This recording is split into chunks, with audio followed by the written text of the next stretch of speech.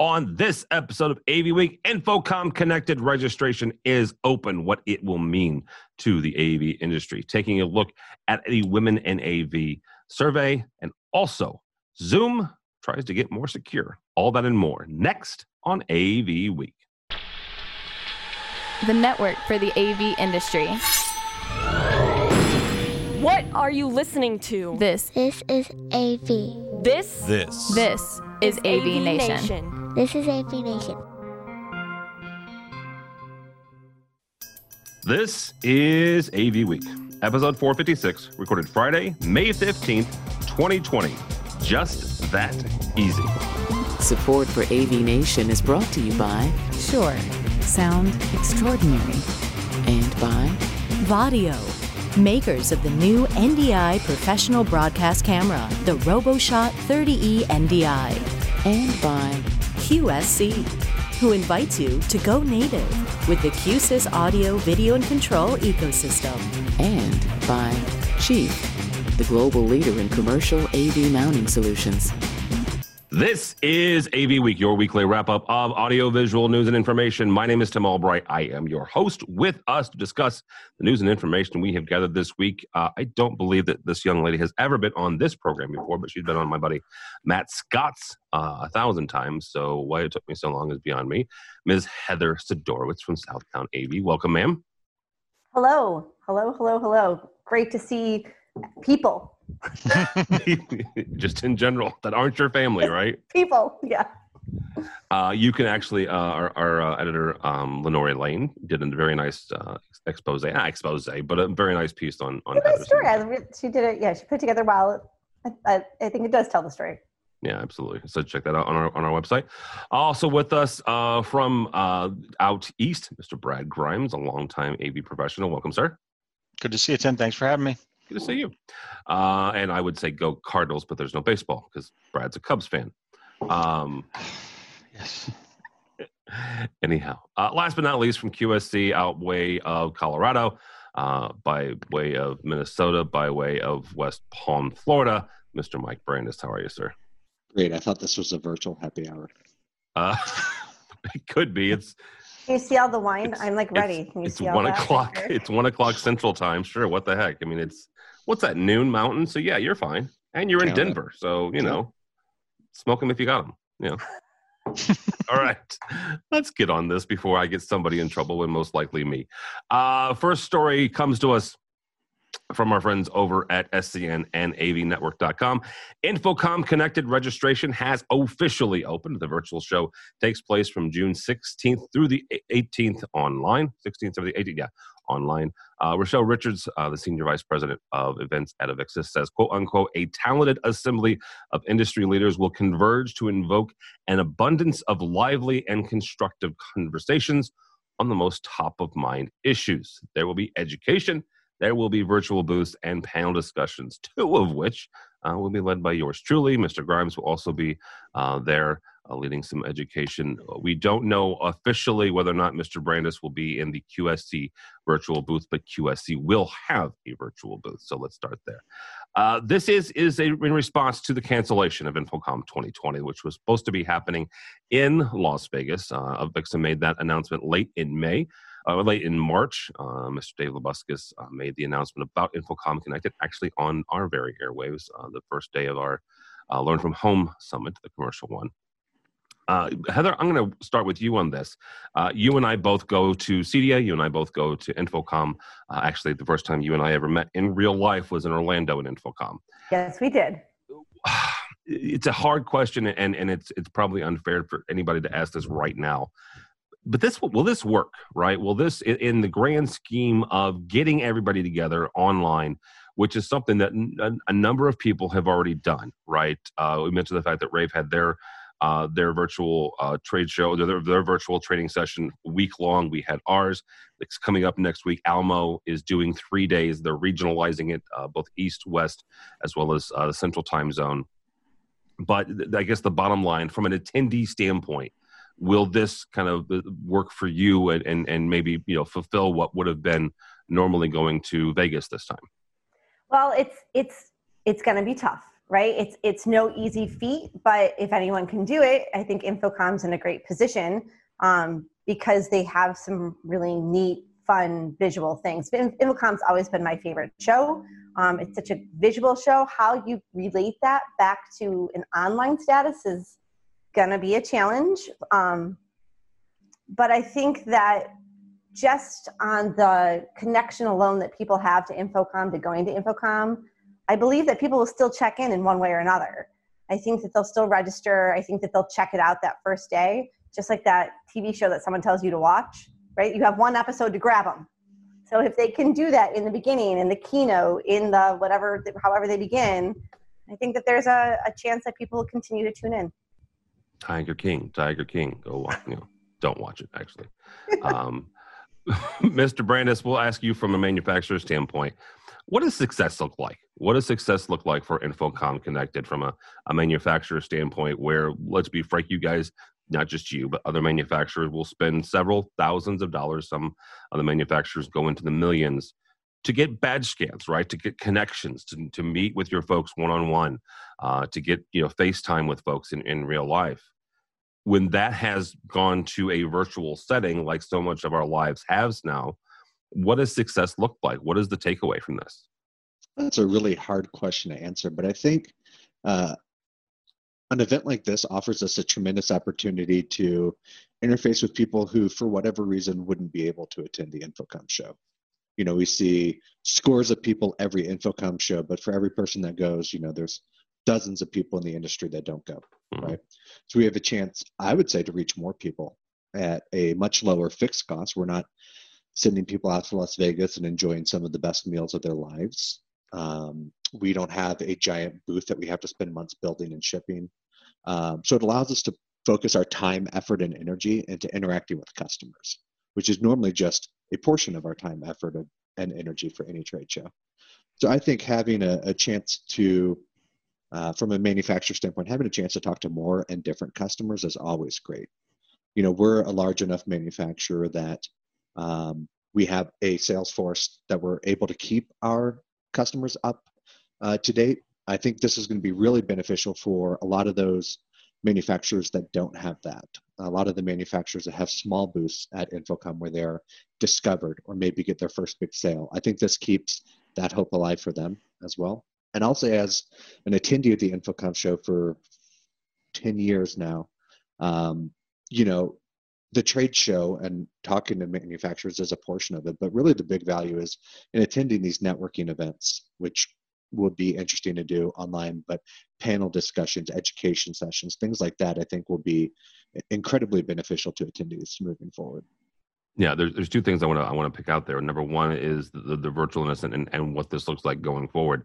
I have said this a 1,000 times in the last 2 months, and I'll say it again. I don't think this is our final reality, right? We will get back together at some point. Yes, I will be able to see all of you in person, maybe not Brandes, but the rest of you in person at some point. I pick on Brandes. I've known him way too long. But what this looks like maybe in 2021 or 2022 as an addition, right? Mike, you said something very important there. Not everybody goes to the show, even when it happens, right? So this might very well be an add-on, something that you guys can do going forward, right? Infocom/Avixa has tried to address this problem being not everyone can afford to go to this one trade show that happens just a few days a year for years. And they've done it in a number of ways, from the regional roundtables to the small or larger regional showcases. I think this, as an add-on to a large annual in-person gathering, is going to benefit everybody. Now, whether that happens, we don't know, but I guess the more we as manufacturers can do to engage with customers that we don't always see all the time, just creates new customers for us and new customers for our customers in some cases, when we talk about, facility managers, IT managers, things like that. Mike, I don't know if you have any connections to the marketing side, but the greatest thing I've heard so far that anyone's done since this quarantine is they've said, join us for a virtual happy hour or take our webinar or join this and we'll send you the drink so that you open up the drink and you have it together virtually. And I think that was the greatest. I would sign up for just about anything for that. Not that I'm an I know. alcoholic, I swear. I'm going to start signing up for other manufacturers' webinars just so that way I can get the $10. But it's a clever way to get people, kind of involved. That piece of the end of the day after our feet hurt walking around. You can throw that out there. They can send me to you. I'm going to write that down and I'm going to present it as my idea. Go for it. Just sign me up twice. Yeah. All right. Mr. Grimes, we'll let you wrap up on this with it's not as hard of a question as Brandis's was. What is the best way to experience something like this? We've been reading online this week in preparation for this segment, looking around, and some folks are turning on their out of office filters when it comes to their email, right? So they're not taking any emails; they're going straight to the filter there. Our buddy Brock McGinnis swears that he's going to get in his 20,000 steps that he normally would during InfoComm. That might be a bit extreme, but go for it, Brock. We wish you well. But what is the best way to do this? Well, it's funny you mentioned Brock because he and I were talking earlier this week, and he is moderating a session based largely on I think what he wrote at AV Nation about how to approach the market during these times and how to build relationships through empathy and how to be there for your customers. But one of the things he said was that he believed and he was going to block out these days. I mean, I'm pretty sure it was intentional that they targeted InfoComm Connected for when they expected people to have already blocked out time on their calendar. And I happen to agree with that. I think that a lot of what InfoComm Connected will be about is some of the strengths of the in-person show, which is this type of mind share experience that you get and hearing different voices and learning new things you hadn't heard before. And the organizers I know brought a lot of the sessions that they thought were strongest from the regular calendar into this. So I think that one of the things to do is to make some time for it. I think if you're trying to pop in and pop out and still do all your work at the same time, it'll be a little bit more challenging. You might not get as much out of it. So if you can, block out as much time as possible, do the same thing you would if you were in Vegas, look at all the sessions, try to ID which ones you're going to go to at what time, devote as much headspace as you can to it. I think you'll get the most out of it. All right. Do you think it will be in conflict with when states and areas start to reopen? Because or Mike, I mean, anybody throw it out there, but I wonder if say New York right now in our county, we're looking at reopening in June 1st, right? I have a chance of being much busier when InfoComm starts, right? Versus, do you think that does anyone know if that's been taken into account? I don't know firsthand that that's been taken into account, but clearly because this is not like any other InfoComm year, there are going to be circumstances we can't foresee. Again, I was talking to another person who's going to present on a subject that may change dramatically between now and when they present in June. So there's just so much going on, and as economies do open and people get back to work, they're going to learn things on the fly that hopefully they'll be able to bring into some of these sessions. So yes, it's clearly even the in-person was always in conflict with a lot of people's busy seasons. That's completely understandable. But if you were able to block out any of that calendar, it's probably a good idea to take as much time as you can. But sure, that's going to happen. And I'll jump in here again from the manufacturer standpoint. We want to talk to customers and get whatever. We want the output of badge scans, not just badge scans. But I did read in the article that they're going to have a lot of the sessions up longer term for like a month plus. So I think those that are going to be coming out of quarantine or facing a busy season, again, are going to be able to access a lot of that rich content that otherwise, maybe for the last few years they've been able to access after the fact.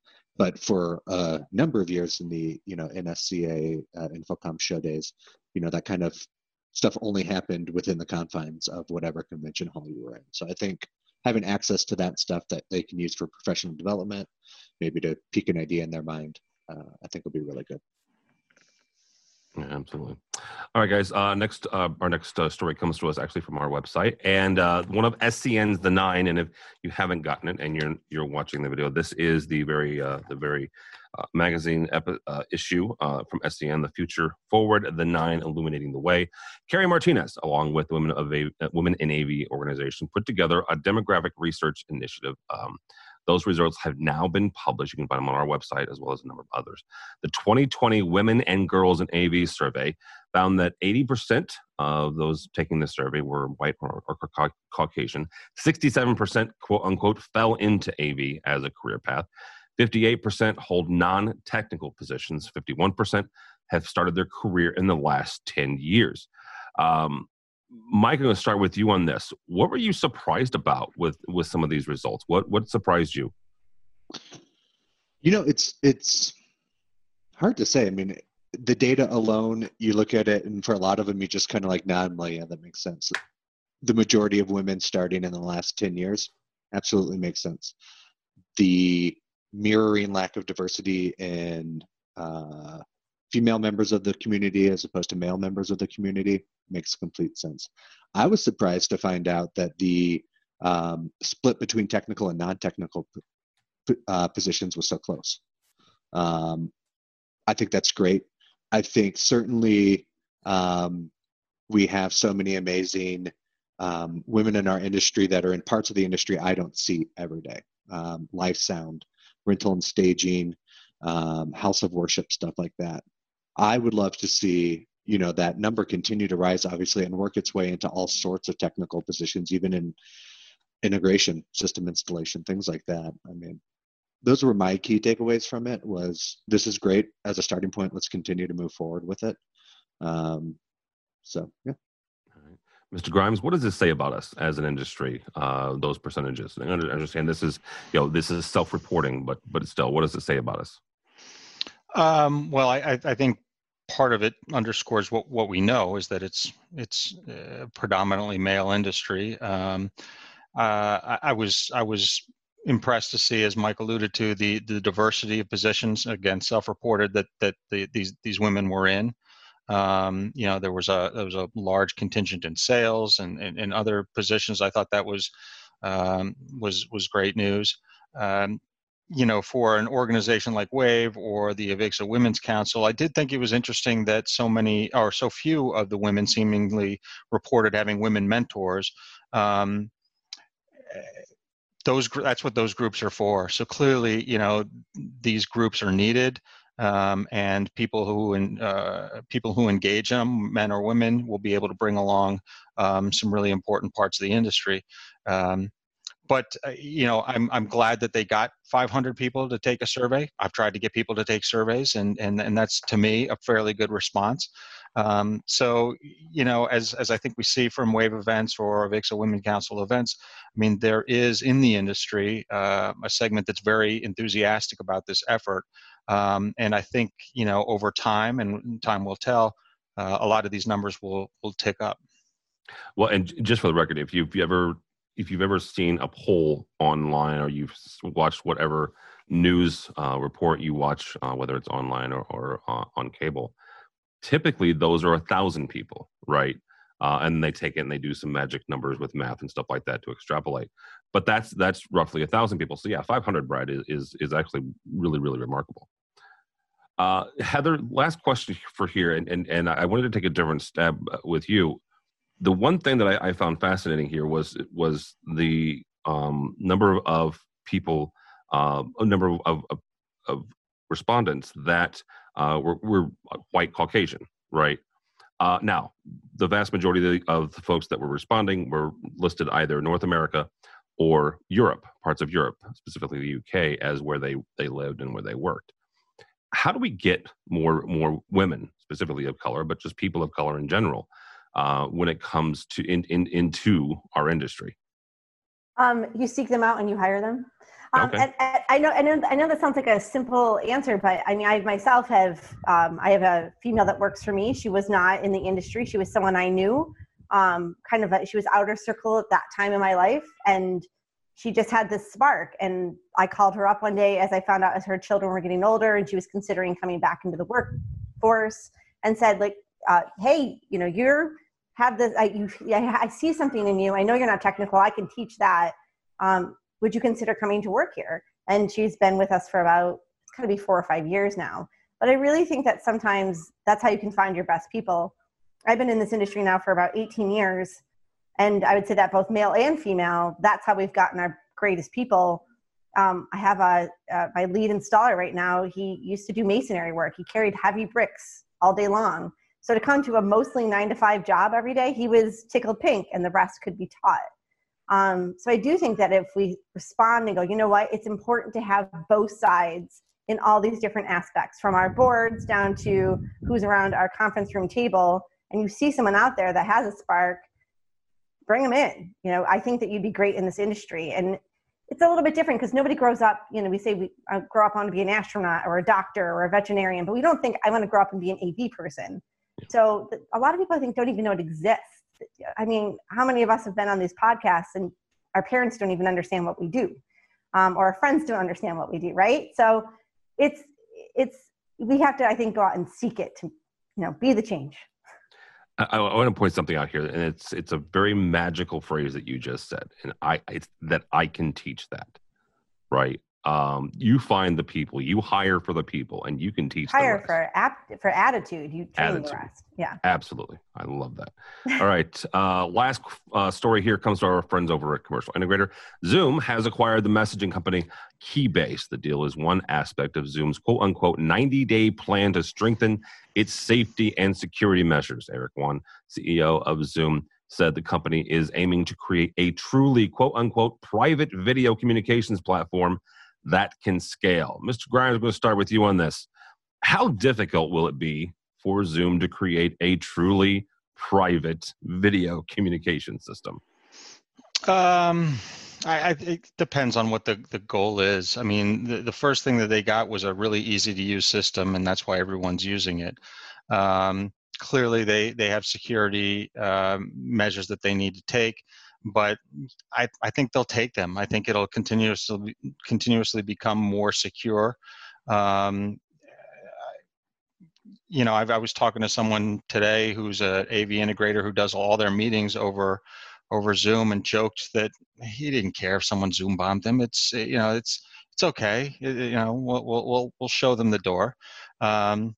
So I think that clearly it needed to become more secure. It's being used far more than it was envisioned back when they launched it.